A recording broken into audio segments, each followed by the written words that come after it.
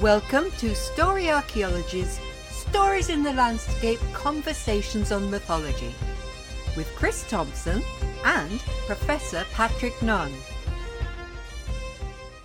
Today I get to talk with Professor Patrick Nunn, Professor of Geography and Director of the Sustainability Research Centre, University of the Sunshine Coast in Queensland. Professor Nunn has focused research on the depth and longevity of oral traditions. Oh, Patrick, I am so delighted to get to talk with you at last.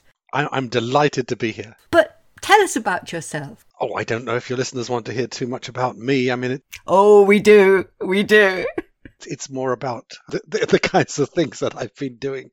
But look, I was born and bred in the UK and sort of grew up hearing all sorts of stories that I was told were myths and legends and things like that. And of course, you believe it uncritically when you're growing up. But I trained then as a geologist and a climate scientist, and now I'm at the other end of my career. And there's clearly a lot of things about so-called myths and legends that really attract the attention of, I think, probably an open-minded geologist and climate scientist such as I've become. And I'm absolutely fascinated by these from all over the world.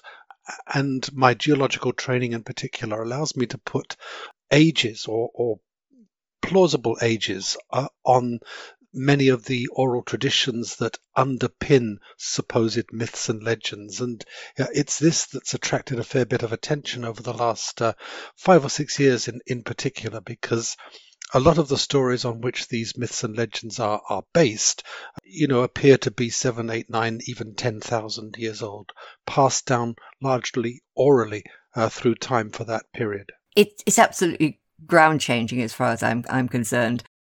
I came across your work because of my interest in the Dinhyanaka story of Shinnon. That was the subject of the very first Story Archaeology podcast. But it left Isolde and I with a conundrum. It seemed to tell a story of sea level change and inundation, set into writing only around 1100 years ago, possibly have survived 7,000 or more years. We were extremely hesitant to suggest such a proposition. And then, when in 2015, when we were revisiting this story, I read your article. Could you give us the title of that article? Oh gosh, I can't remember the title. It was something about Australian Aboriginal stories of sea level rise or something like that. It just changed everything. We felt that here was someone who could provide a solid scientific evidence base for oral narrative longevity. We could now look outside the fields of philology and anthropology and archaeology. That's where we were going to find the data in geography. And for me, that article just opened doors. You said a little bit about your interest in myths and legends as you were growing up. How did your interest in the importance of ancient narrative really get going? Again, I don't want to sort of bore your listeners to any great extent, but I grew up in the UK, myths and legends. I trained as a conventional scientist and have spent most of my career as a conventional scientist, and I still am. At the same time, I was fortunate to spend more than 2 decades in the Pacific Islands, teaching and researching out of a base at the University of the South Pacific, which is an international university covering 12 Pacific Island nations. And not only was the region very culturally diverse, but there were a lot of people in that region with whom I came into contact who privileged oral narratives above written ones. They couldn't read or write. They couldn't speak English. So they passed on their knowledge as it had been done for thousands of years from one generation to the next by telling what we call stories. But these stories are in fact full of information about how to survive in different places and about the history of different peoples and so on and so on. So I became really interested in the power of oral narratives and the capacity of people who couldn't read or write, who weren't literate, to actually acquire and retain and organize information in their heads. And then finally, when I moved to Australia in 2010, I started to read a lot of accounts of Aboriginal or Indigenous Australian stories. And many of these were recalling events that geology and climate science could demonstrate occurred thousands and thousands of years ago. And I thought to myself, well, this aligns very much with my impression of what had been happening in the Pacific. And, I'd like to do some more research on these. So I did, and that's really what led to the 2015 paper. In the Australian Geographer. Only a year or so before, I'd been trying to talk to Australian anthropologists about possible longevity of story. In a way, Australia is my second home. I have family there. So I've been in Queensland quite a lot, and I thought it would be a chance to see how Australian First Nation stories were regarded. But I couldn't find anybody who really wanted to talk about it until I came across your article. Well, I can tell you why that is, or why I think it is. It's because people didn't really want to confront the implications of that. I think literate people who can read or write, tend to suffer from what I call the arrogance of literacy. Not in a bad way, but just the idea that anything that can't be written down or can't be read is actually not of very much value. And that's clearly not the way things have been for most of the time that humans have been on Earth. Most of our ancestors, for most of human history, communicated their knowledge from one generation to the next using words, and to a lesser extent art and things like that. And I think the very idea that an anthropologist might have had of supposing that this kind of information could have endured for thousands and thousands of years was so anathemic to what they'd been taught, which is that oral traditions don't have much capacity, they're very, very short-lived and all this kind of thing. That was the kind of orthodox view about oral traditions. And I reflect now, and I think perhaps it took a scientist like myself to come along and to say, well, this is how things appear to be, because I was never inculcated with that kind of belief about oral traditions. Basically, I've discovered what I've discovered for myself. You weren't suffering from what I know you call the tyranny of literacy. The old idea that really an oral story could only last 3 generations. After that, it got unreliable. If you couldn't present scientific evidence, which in a way, in the humanities, it's much harder to do, you could only talk about it as a speculation, a possibility. Absolutely. And I think it's really understandable. I think if you are raised in a literate society, then you are taught to privilege reading and writing. Why ever not? You're not taught to privilege the spoken word in the same way. And I often talk to my students these days and I say, look, how many telephone numbers can you remember? And they can't remember any, really. Don't need to. Because they just look on their smartphones and they press a button. So they don't need to. And I say, well, even when I was young, sort of 40, 50 years ago, no, not 50 years ago, but 40 years or so ago, you had to memorize people's telephone numbers or write them on a piece of paper and keep them in your back pocket because there was no other way of doing it. And I think if you go back sort of 200 or even 2000 years, people had still got to remember things. And the way that they did it was to retain them in their heads in ways that we today instinctively adjudge improbable. I was thinking about the early Irish poets who were expected automatically to know 250 primary stories, so many secondary stories, genealogies, Dinhianakas, stories of place names and how they came to be. And it was all part of what they had to hold in their heads. Absolutely. But tell me something. Did you attract much comment from the humanities as you started to really work on this with books like Edge of Memory and Worlds in Shadow? How did the humanities people react? Well, as an academic, I sort of tend to write for academic audiences and then for non-academic audiences. And when I first started publishing this kind of thing, there was a lot of he's completely lost the plot talking about such things. And so there was a fair bit of pushback in academic circles, particularly from some of my colleagues. But the paper that you're talking about in 2015, that won paper of the year in the Australian Geographer when it was eventually published. So, it made a bit of a splash like that. But then it also occurred to me that writing these kinds of things simply for an academic audience, particularly a largely unreceptive one, was perhaps not where I wanted to go. So that's really why I approached Bloomsbury and, asked them if they would be interested in a book like The Edge of Memory, and obviously they were. So I was really delighted about that, and I've tried to write The Edge of Memory, in a way that it would appeal to non-specialists, and I don't say that in a derogatory way. I think I work for a university, so I'm publicly funded. My salary is paid by the taxpayer, and I think I also therefore have a responsibility towards the taxpayer to explain in ways that they can understand what it is I'm doing and why I think it's important and what implications it has. So yes, there was a bit of pushback from some of my colleagues, perhaps more in the sciences than in the humanities. I think a lot of the humanities just thought, oh, here's another geoscientist gone off the rails, and he's sort of foaming at the mouth and talking about this kind of nonsense. But it's not. The great thing about being a scientist is that you don't tend to open your mouth or put pen to paper unless you can verify what it is that you're writing about.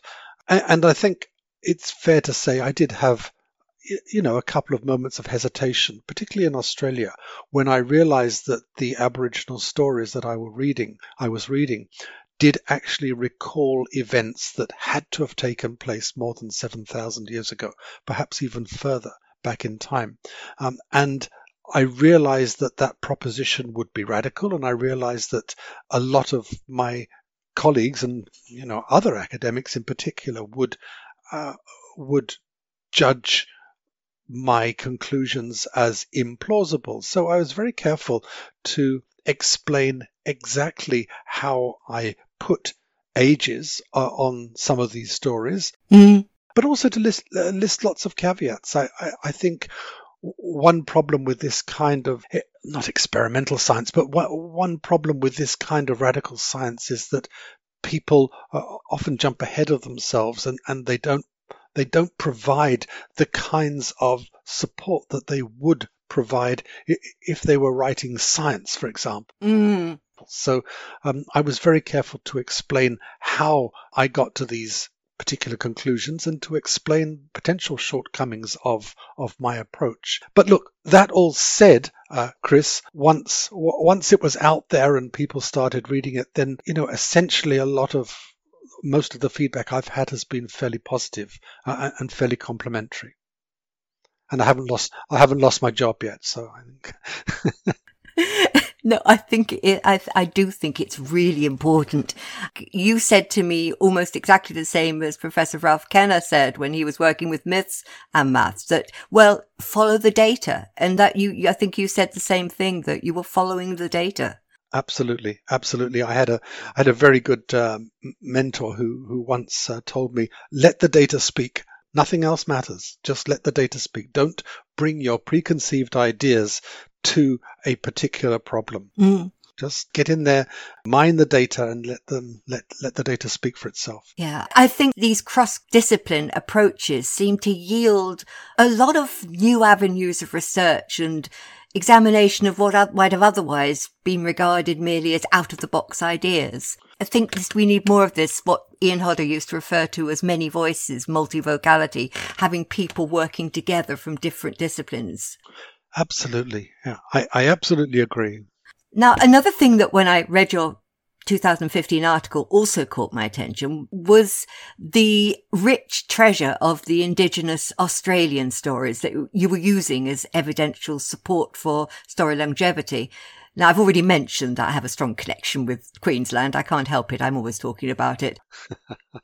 A year or so before I read your article, I'd had the chance to spend a bit of time in the Northern Territories around Kakadu and the Litchfield area. I had a chance to see a few of these sites, but I was wondering if you could select just 2 or 3 examples of your favourite stories to demonstrate narrative longevity. From Australia? Yes. Well, you mentioned Northern Territory, and I think that's where the richest and most authentic indigenous cultures are still in place and connected to country, connected to the land that they and their ancestors have occupied for thousands of years. We think at the moment that the first people to arrive in Australia must have arrived around about 70,000 years ago, and it would almost certainly have been that part of Australia where they arrived. So it's that part of Australia that has the longest cultural continuity.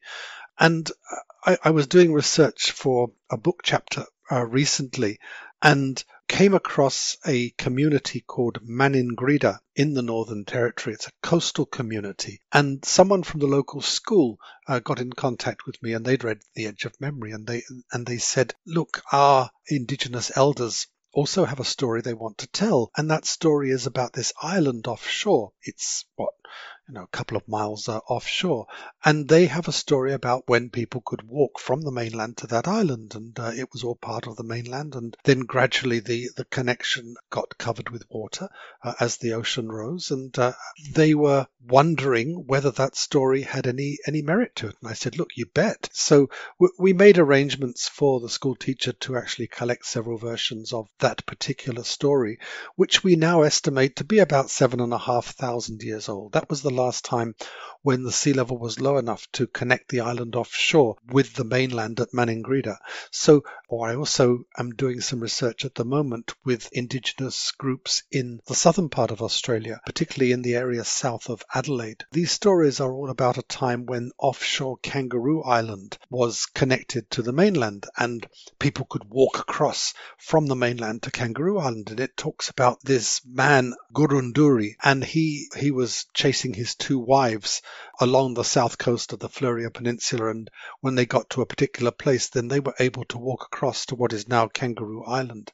And when Gurunduri caught up with them about a day later, he saw them sort of halfway across what is now an ocean gap, and he summoned the waves to come up and drown his wives, and they got washed out to sea, and they became islands. That kind of story, which many Indigenous groups in the southern part of Australia know about, that type of story recalls events that we estimate to be just over 10,000 years old. So the implications are that that story has been passed down as an oral tradition effectively for 10,000 years across 400, 500 generations, depending on how you measure it. That's quite extraordinary, but it's clearly not unprecedented. We've got stories now from 32 places all the way around the coast of Australia that say essentially the same thing. And then the third example I'll give you is about a volcano.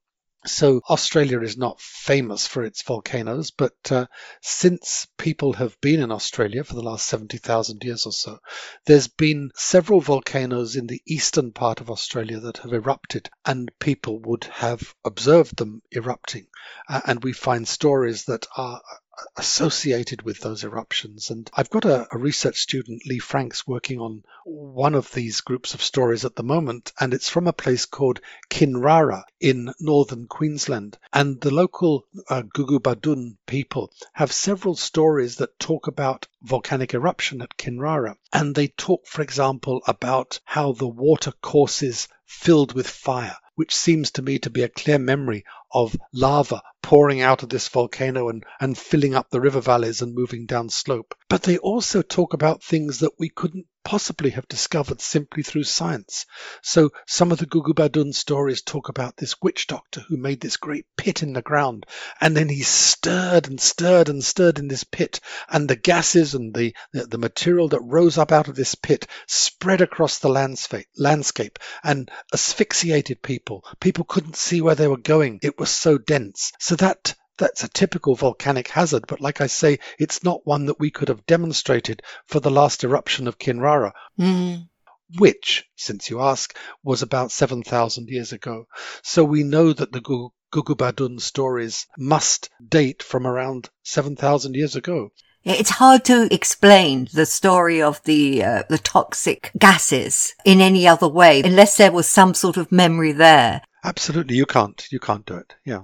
And of course, in Edge of Memory, you talk about more recent stories, and I really wanted to ask you about your expertise and experience of Pacific Island cultures. I didn't realize you spoke Fijian. So perhaps you could just select a couple of those stories as well.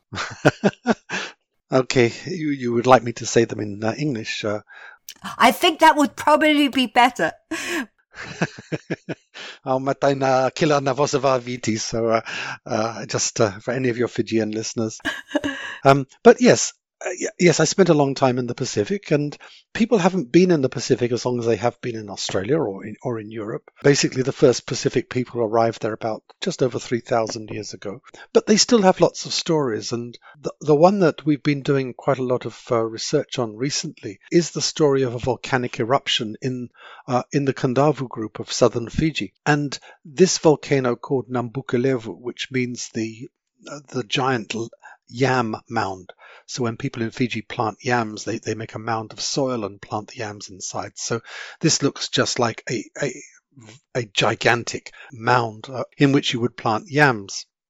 So Nambukulevu last erupted around about 2,500 years ago. And there are stories on the island of Kandavu in almost every community that you visit. And it's a well-populated island, very traditional in many ways. But we've now collected 13 different versions of the story of this 2,500-year-old eruption. And I have another PhD student, Loredana Lancini, who's actually working on analyzing the differences between those stories. And what she's finding is that the communities closer to the volcano have quite different stories from the ones further away. And the essence of these stories is that there were two rival gods, if you wish. In Fijian, the word is Vu, V-U, which means ancestor. But it's a kind of ancestor with a difference, with sort of magical powers and things like that. So there were two gods, one in the volcano and one sort of 50 kilometers away on another island. And the one 50 kilometers away used to like to sit on the beach every afternoon and watch the sun go down in the west. And one day he found his view blocked by this monstrosity that had grown up and blocked out the setting sun. So he got really angry and he flew across to Nambukulevu and he started to fight the god of the volcano. And a lot of the details of that particular fight are consistent with a volcanic eruption. I'll give you one example. One of the gods was being beaten and so went and hid underneath the sea. And so the other god came along, realizing where his rival was, and sucked up the sea, drank the sea. And that's clearly a memory of a tsunami. Yes. You know, the water retreating. And you get that kind of thing in volcanic eruptions because you get massive landslips going into the ocean, causing tsunamis. You get earthquakes and things like that. So there's a lot of material there as well. There's so many details that you couldn't have if they weren't memory held over generations. They're very good examples. Something that I just noticed as you were talking about both the Australian and the Pacific Island cultures, you mentioned that you were collecting several versions of the same story. And it just struck me in passing that a lot of the Irish stories were collected and written down around 1,000 years ago to save them from disappearing under, shall we say, Norman influence. There are several versions of a story collected, and I find that's interesting. It suggests that there were different versions that all told the same story. Well, absolutely, and I think we can prove that from the particular study that I've just described. And I think that's the difference between oral societies and literate societies. As soon as you write an oral story down, it becomes the version. And there is no purpose in writing down a rival version of that story. But in oral cultures, these kinds of stories are many, and they differ depending on who's telling them. They differ depending on where they're being told, to whom they're being told, and that kind of thing. So stories in oral societies are dynamic. You know, in a way, as soon as you write something down, then that becomes the story. It's fixed. It's fixed. And it can't incorporate any more elements to it.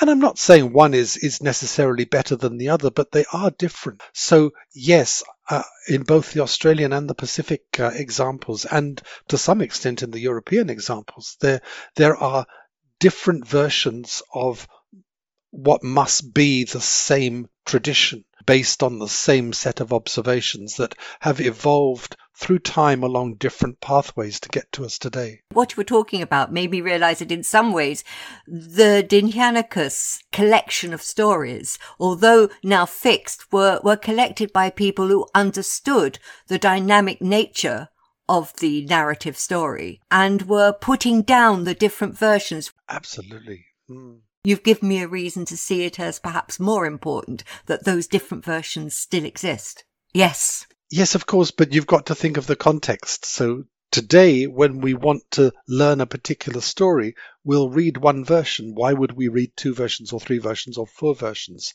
Because we've lost the context in which the oral traditions were told. Yeah, but at the time of the collating of the Dinhyanicus, they were still aware of that dynamism, which is just an interesting thought. Well, and it's still in Fiji in 2019, because what my research student is doing is actually analyzing the different versions of the stories and seeing how they reflect, the priorities of different groups, and as well as the location, things like that. So different versions they have a purpose, and that purpose is really interesting. Further exploration as to the deeper significance of the Dinhyanicus story variants might be worth undertaking. So that's really very helpful. From what you're saying, it's clear, though, that these were far more than just ancestor hero stories or general genealogical status stories. Yes, I was just going to say, when you learn about myths and legends, you are looking at the surface of a story. You're not looking at the hidden or the deeper meaning of a particular story. And I find the assumption behind calling something a myth or a legend quite extraordinary. The idea that our ancestors 1,000, 2,000 years ago actually had enough leisure time to sit around and to write works of fiction in their head and then transmit them on. That strikes me as extraordinary. It was all about survival. And that's what's absolutely clear from our studies of the Australian stories and the Pacific stories, is that in particular places, particularly those where the environments are quite harsh and survival is not guaranteed, it's really important that each new generation is inculcated with all the knowledge that their ancestors have passed down and that their parents or their grandparents actually know, because that knowledge is giving them the best chance of survival. Where to find water when there's a drought, what to eat when food runs short, what to do when there's a flood, what to do when there's a hurricane or something like that. What ethnographic accounts, particularly from Australia, show is that Indigenous Australians, Aboriginal Australians, had this very complicated system by which different patrilines, different kin groups would cross-check each other's understanding or knowledge of particular stories, because it was all about survival. And so they had to be memorable. They had to be capable of crossing whole generations. Absolutely, absolutely. Well, and we know it with education today. There's two ways you can educate someone. You can say you've got to learn this, you must learn this, or you can engage learners and you can say, I'm going to tell you a story, and that story has meaning. It's a parable or whatever. And I think that it was exactly the same in the past, that certain types of stories were told to children and the children had to know them. But there were other types of stories, particularly around history, that seem to have been embellished in ways that would make them memorable. And can I just give you a quick example here, Chris, particularly from Celtic cultures? Oh, do. So stories of giants, they've permeated contemporary narrative in many ways. But to me, stories about giants plausibly originated when the sea level was rising in the aftermath of the last ice age, and land connections were being drowned. They were being submerged. One example, it used to be possible when people were living in Wales to walk across to Ireland, walk across what is now the Irish Sea to Ireland, because the sea level was low enough to allow that. Then the sea level rose and drowned the connection. People could no longer walk across, but people told stories about when it had been possible to walk across the Irish Sea. And as time went on, those stories became less and less plausible in their retelling. And audiences thought, oh, yes, a very, very unlikely story. So the people became giants because that was one way of rationalizing a story after the circumstances had changed. So after the sea had risen and drowned the land connection between Wales and Ireland, then any stories about when it was possible for people to walk across that gap, those people had to be giants who could stride like Bran. They could stride across the Irish Sea. And that, I think, really is where giants became invented. But look, let's continue on the theme of how story longevity has been effectively achieved. Good stories kind of stick in our heads, dramatic characters, unexpected motifs, unusual details. They're the ones that just stay with us. It would seem, I suppose, that humans are kind of hardwired for stories. Yes. And I suppose it's stories that have helped us to develop our sense of the past and therefore also the future. I was also struck by something you wrote in Edge of Memory, where you talked about landscape-shaped culture. Oh, I do like that term. You were saying that Australian rock art works a bit like a book.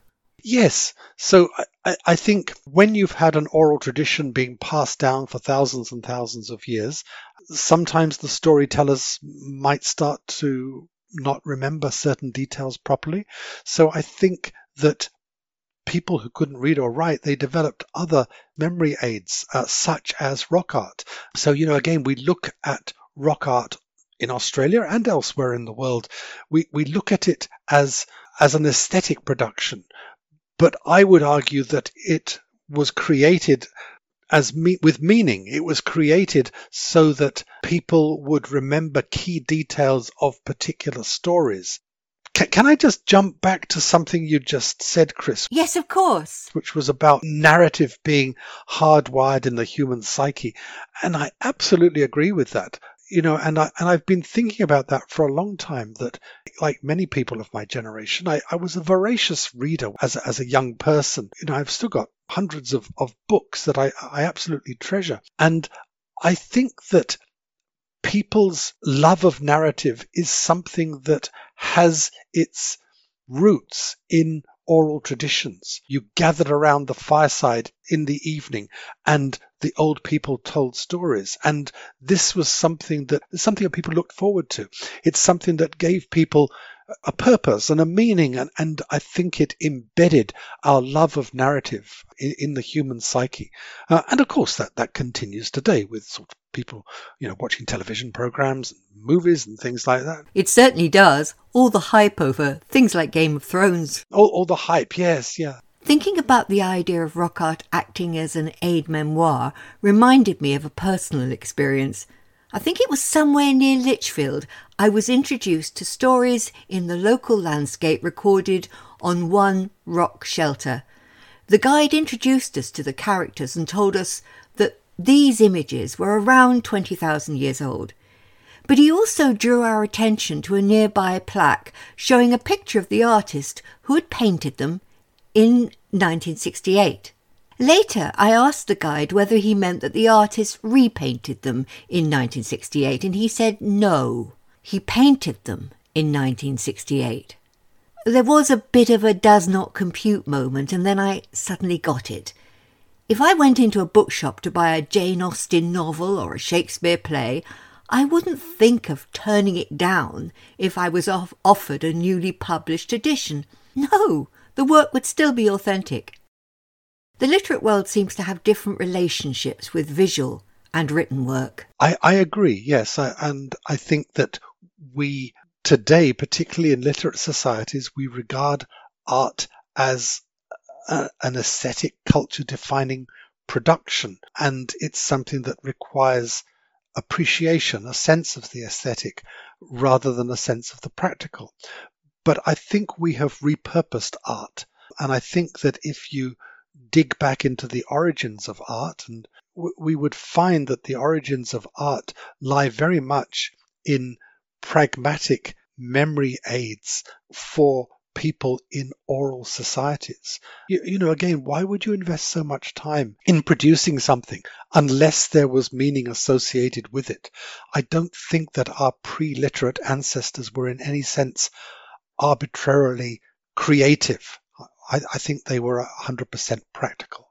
Mm-hmm. And nowadays, we are so used to the idea that art is valued either by age or the fame of the individual artist. That's right. And look, one random example that I came across recently, the national airline of Fiji is Fiji Airways, and they wanted to put some traditional designs on the sides of their plane, paint them. And they found some designs that they believed to be sort of contemporary, but at the same time authentic. There were a number of complaints because people were saying, well, yes, these are authentic in the sense that they go back 3,000 years and that they originated in this part of Fiji. How can you just then take them and put them on the side of a plane? And it's the same way really as your Shakespeare first edition or the one that was printed last week. Art has a purpose, has meaning. It has context. And it has context, yeah. Yeah. You also, in Edge of Memory, talked about the importance of poetry and dance in story transmission. Could you give examples of this as well? Oh, absolutely. I'm not sure I can give an example, but if you just think about it, in an oral society, nobody's reading or writing. How do you communicate knowledge? Well, you can speak it. But what if your words become boring? What if your audience isn't paying attention? Then you enliven it, you exaggerate it. And what if the audience then is still not paying attention? Then you perform it. Okay, so that's why storytellers are great performers. They stand up and they dance around and they move and they mimic people and they make the audience laugh while they're telling the story. So their performance is a vehicle, if you like, for a particular narrative. And it's exactly the same thing. Putting it into verse, it's exactly the same thing as dancing it. Yeah, there are many different ways to express it. The earliest stories in Ireland were also passed on through poetry. So, yeah, I think there's so much evidence for that. I agree. I've had a lot of pleasure giving storytelling shows around Brisbane over the years, along with some of my puppet friends who all have their own stories. One of them is a frog. The trouble is I can't tell his story because it was originally an Australian story. And although the way I tell it in Ireland is very different, I'm aware of its origin in Australia and I would never tell it because it's not my story. You talk a lot about ownership of particular stories by kinship families and how this was advantageous to transmission. This is something that you find particularly in Australia. There is knowledge that can be shared. There's knowledge that can't be shared. There is knowledge that is gendered. It can be shared with women or amongst women, but not with men, and vice versa. And yes, I think it's absolutely right to be extremely sensitive around this kind of thing. And it's very difficult when you deal with stories to escape the criticism associated with it. As a non-Indigenous Australian, I have been criticised by Indigenous Australians for talking about their stories, even though all the stories that I've talked about are already published. That said, I've also had some very, very influential Indigenous Australians come out and publicly support the kind of research I'm doing. So there's a bit of both. But I'd like to maybe just talk about other places and the ownership of stories. In the Pacific Islands, I've never encountered a situation in which people wouldn't tell me their stories and give me permission to share those stories. It's not something that seems to be a Pacific trait, and fair enough. And then, of course, you have the other situation, as you do in parts of Ireland and Scotland and Wales, Cornwall, Brittany, where stories have lost their connection by and large to particular kinship groups, and you can tell them and you can write about them and you can analyse them, I think. I have discovered hints of it in Ireland. Back in 1998, I was undertaking a schools project celebrating the bicentennial of the 1798 Irish Rebellion. It was suggested I make a visit to a local family who retained the memory of the 98. They were the guardians of this story in the area. I think the tradition has been largely lost in the last 20 years or so. Yes. But could you give us some idea of how, as a geographer, you go about dating these stories? Well, absolutely. let me start with a story. So 7,600 years ago, there was a huge volcano in the western United States in what we now call Oregon. And it was called, well, it wasn't called, we don't know what it was called, but today we call it Mount Mazama. And it blew itself to pieces 7,600 years ago and created the landform that today we call Crater Lake in Oregon. It's a great tourist attraction. Now, the local people living there at the time that we now call the Klamath Native Americans, Klamath, they had an oral tradition of this event that they passed on.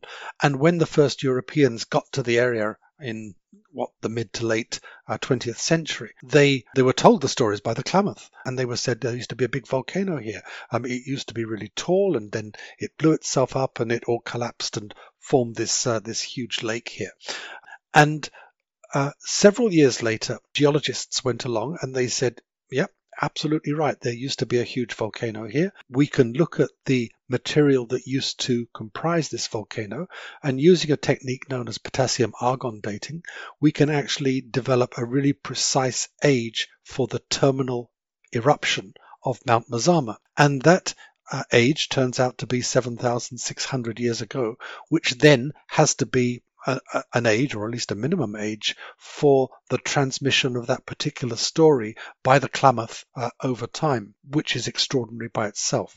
So that's a really good example of how geology can provide very precise information about the age of particular stories. I've done some research, including the one that I mentioned earlier on Kinrara with the Gugubadun people. Volcanic eruptions tend to be quite straightforward to put an age on. But a lot of my research has also been on what I call post-glacial sea level change. So just to give you some context, the last great ice age reached a maximum around about 20,000 years ago.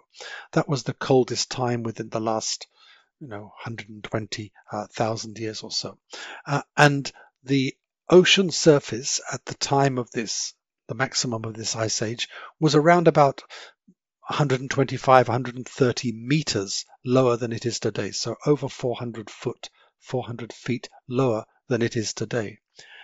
After the ice age ended, then the ice that was on the land started to melt, and the meltwater flowed into the sea, raising its level.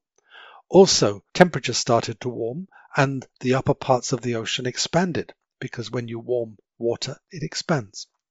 So for both of these reasons, but particularly because of the meltwater, sea level started to rise in the aftermath of the last ice age.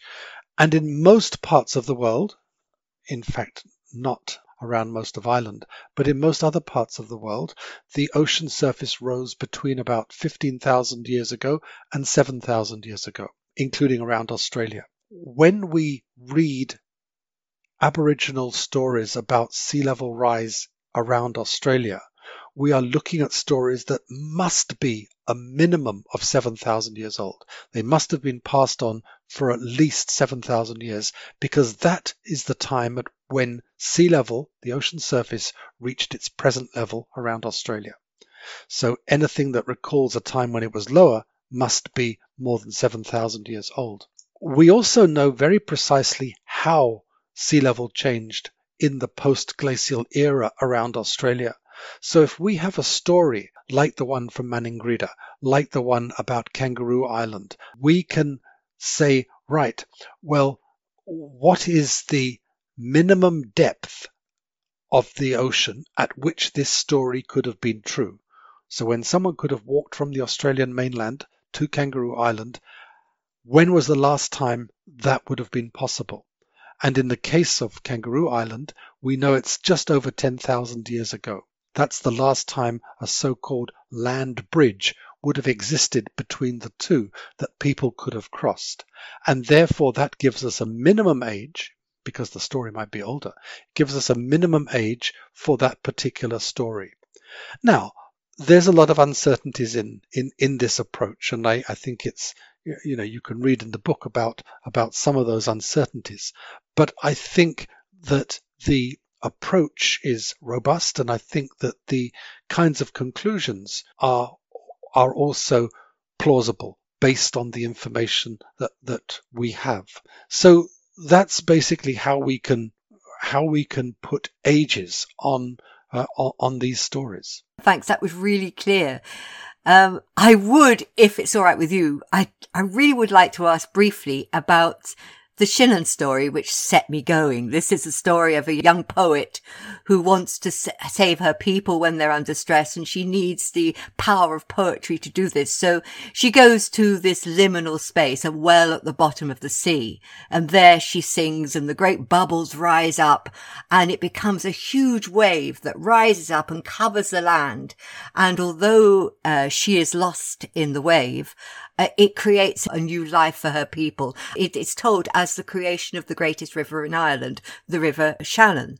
Now, this clearly implies a tsunami which destroys the places, the muckalands on the edge of the west coast of Ireland, and how they find a new home on this very fertile river. Okay, I mentioned earlier that Ireland was somewhat different to most parts of the world, and in fact, most of the Atlantic coasts of northwest Europe, sea level rise after the last ice age did not end 7,000 years ago, but has continued, albeit at a slightly reduced rate, up until the present day.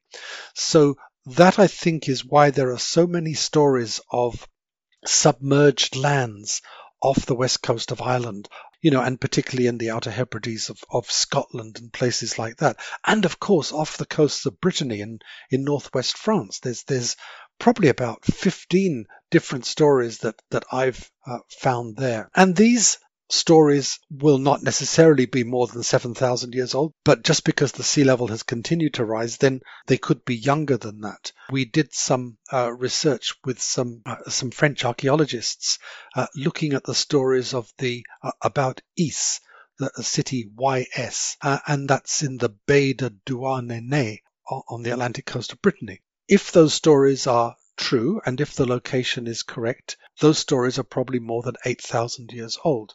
So we have comparable stories in northwest Europe to those that we have around the coast of all parts of the coast of Australia. You talked about the Shinnon stories, and look, as soon as you told me that story, Chris, I just thought, absolutely. This is a recollection of a tsunami, and a fairly sizable tsunami. I don't have to be right, but I mean, one of the biggest tsunamis that in the geological record that occurred that affected humans was the Storegga tsunami off the coast of Norway that occurred around about 7,000, 8,000 years ago. And there's a lot in the Edge of Memory and Worlds in Shadow about it. That tsunami, which was really caused by the abrupt collapse of a huge chunk of the Norwegian continental shelf, sent tsunami waves out across neighboring coasts. They swept across the Faroe Islands. They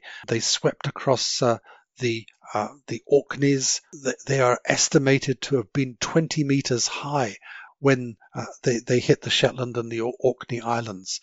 And this is a 20-meter wall of water, as tough as a cement wall, slamming at 80 miles an hour into the coasts of these islands. This would have been an incredibly memorable event.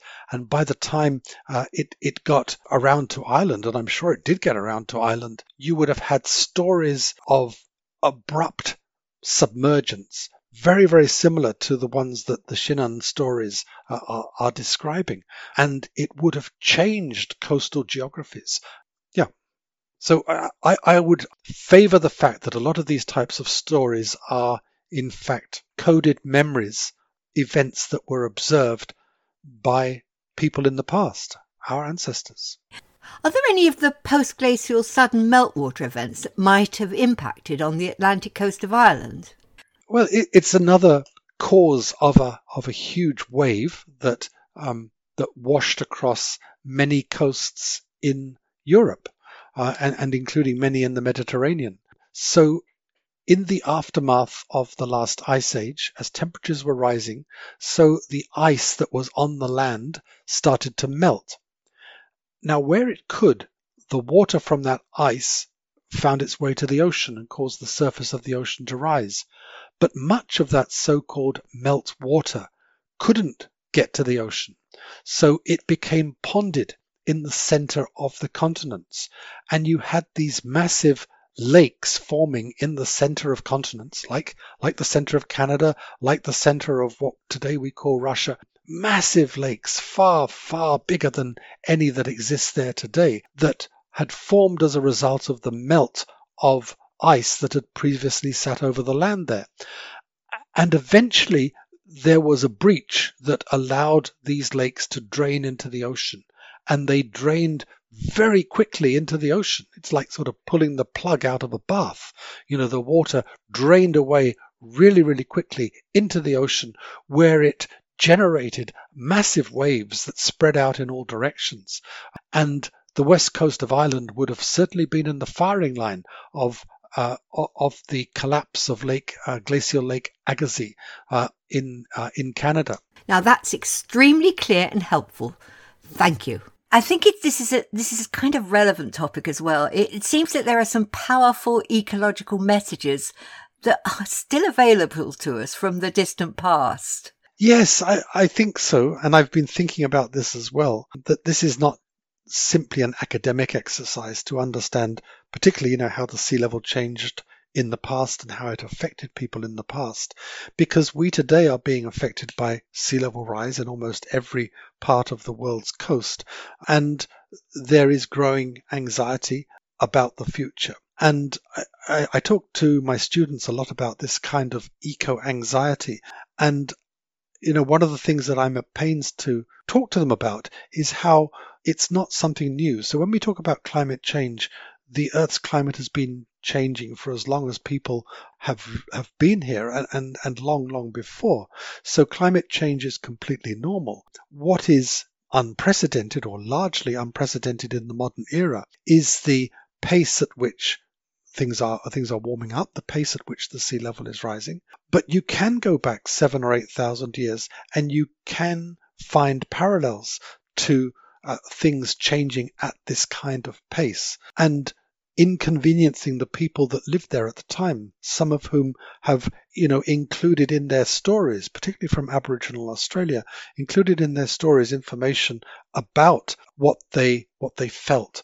They feared that the sea might cover the entire land, and what they did, how they went and they built structures to try and stop the encroachment of the ocean on the land. So all these kinds of things. So, without trivializing what's happening to us today, I think we can take heart from the fact that climate change is survivable, because if it wasn't survivable, we wouldn't be here.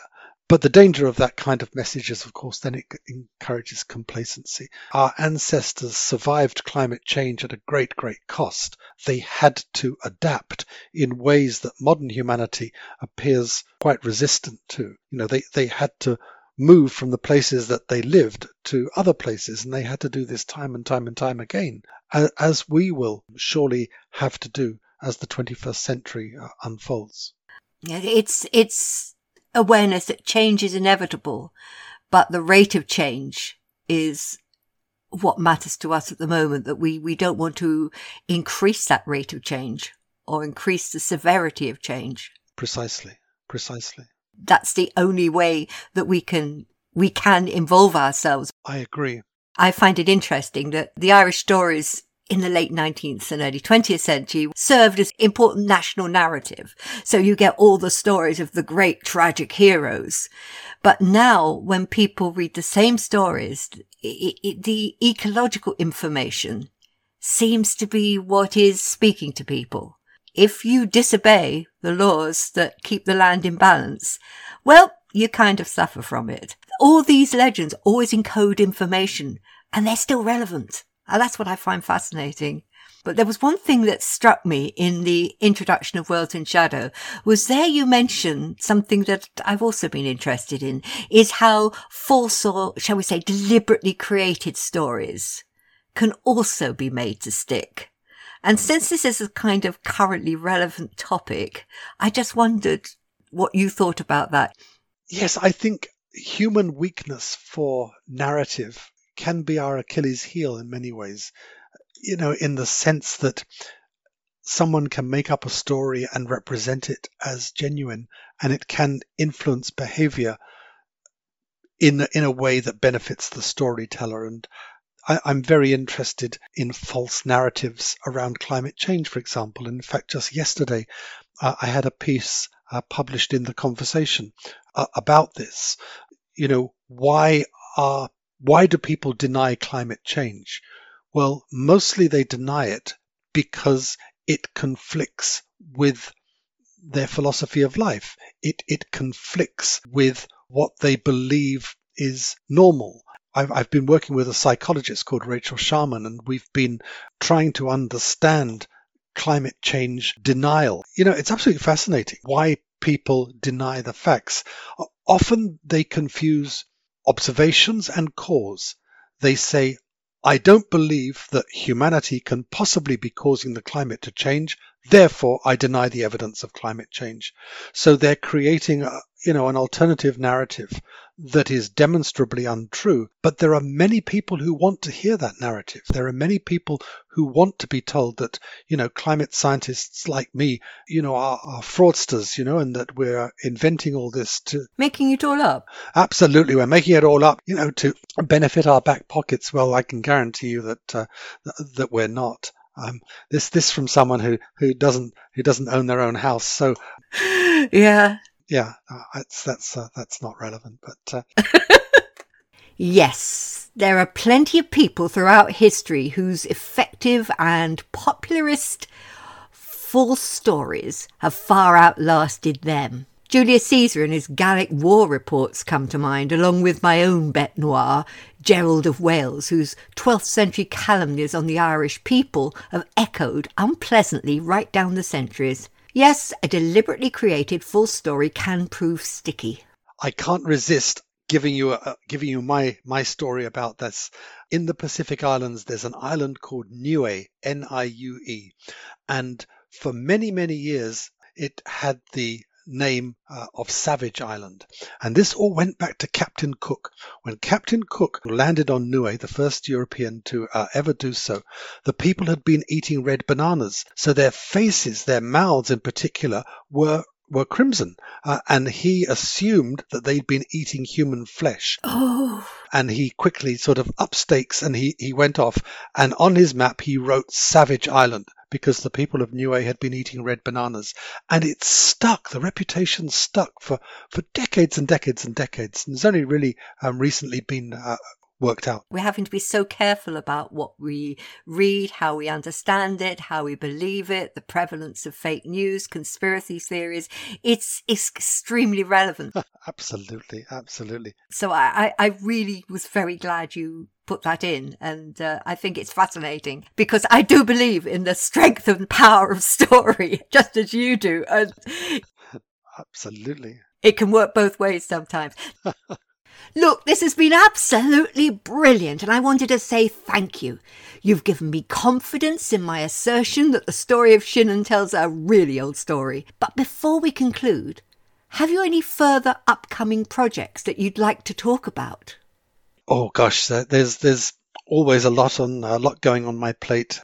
I have a new project starting up in the Pacific Islands looking at traditional knowledge about climate change. So how did people, before the Pacific Islands became part of a globalized world, how did people there understand when the climate was changing? How did they read the clouds? How did they read the waves? How did they read insect behavior or bird behavior and things like that? And no one has really documented this properly before. So yes, we've got a new research grant to look at that.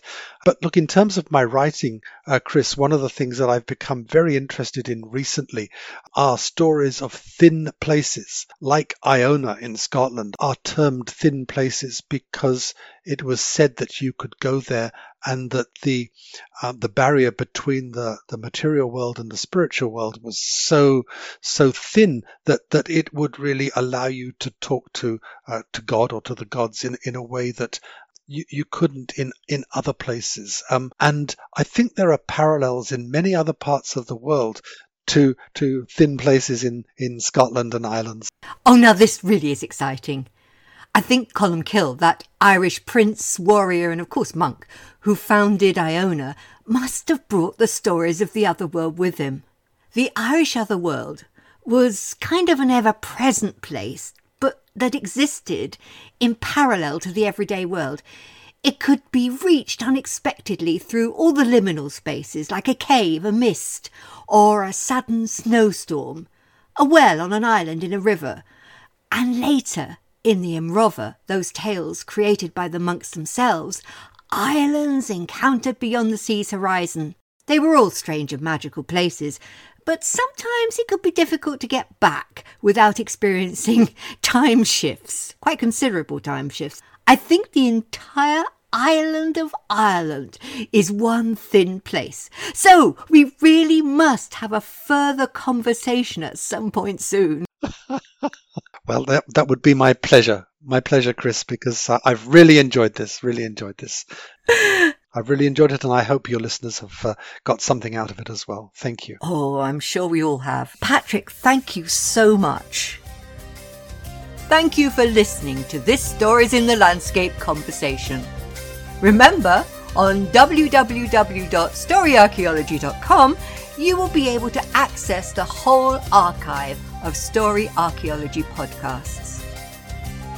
You can also explore a wide selection of my audio and video stories for children, as well as a range of project and support materials for schools.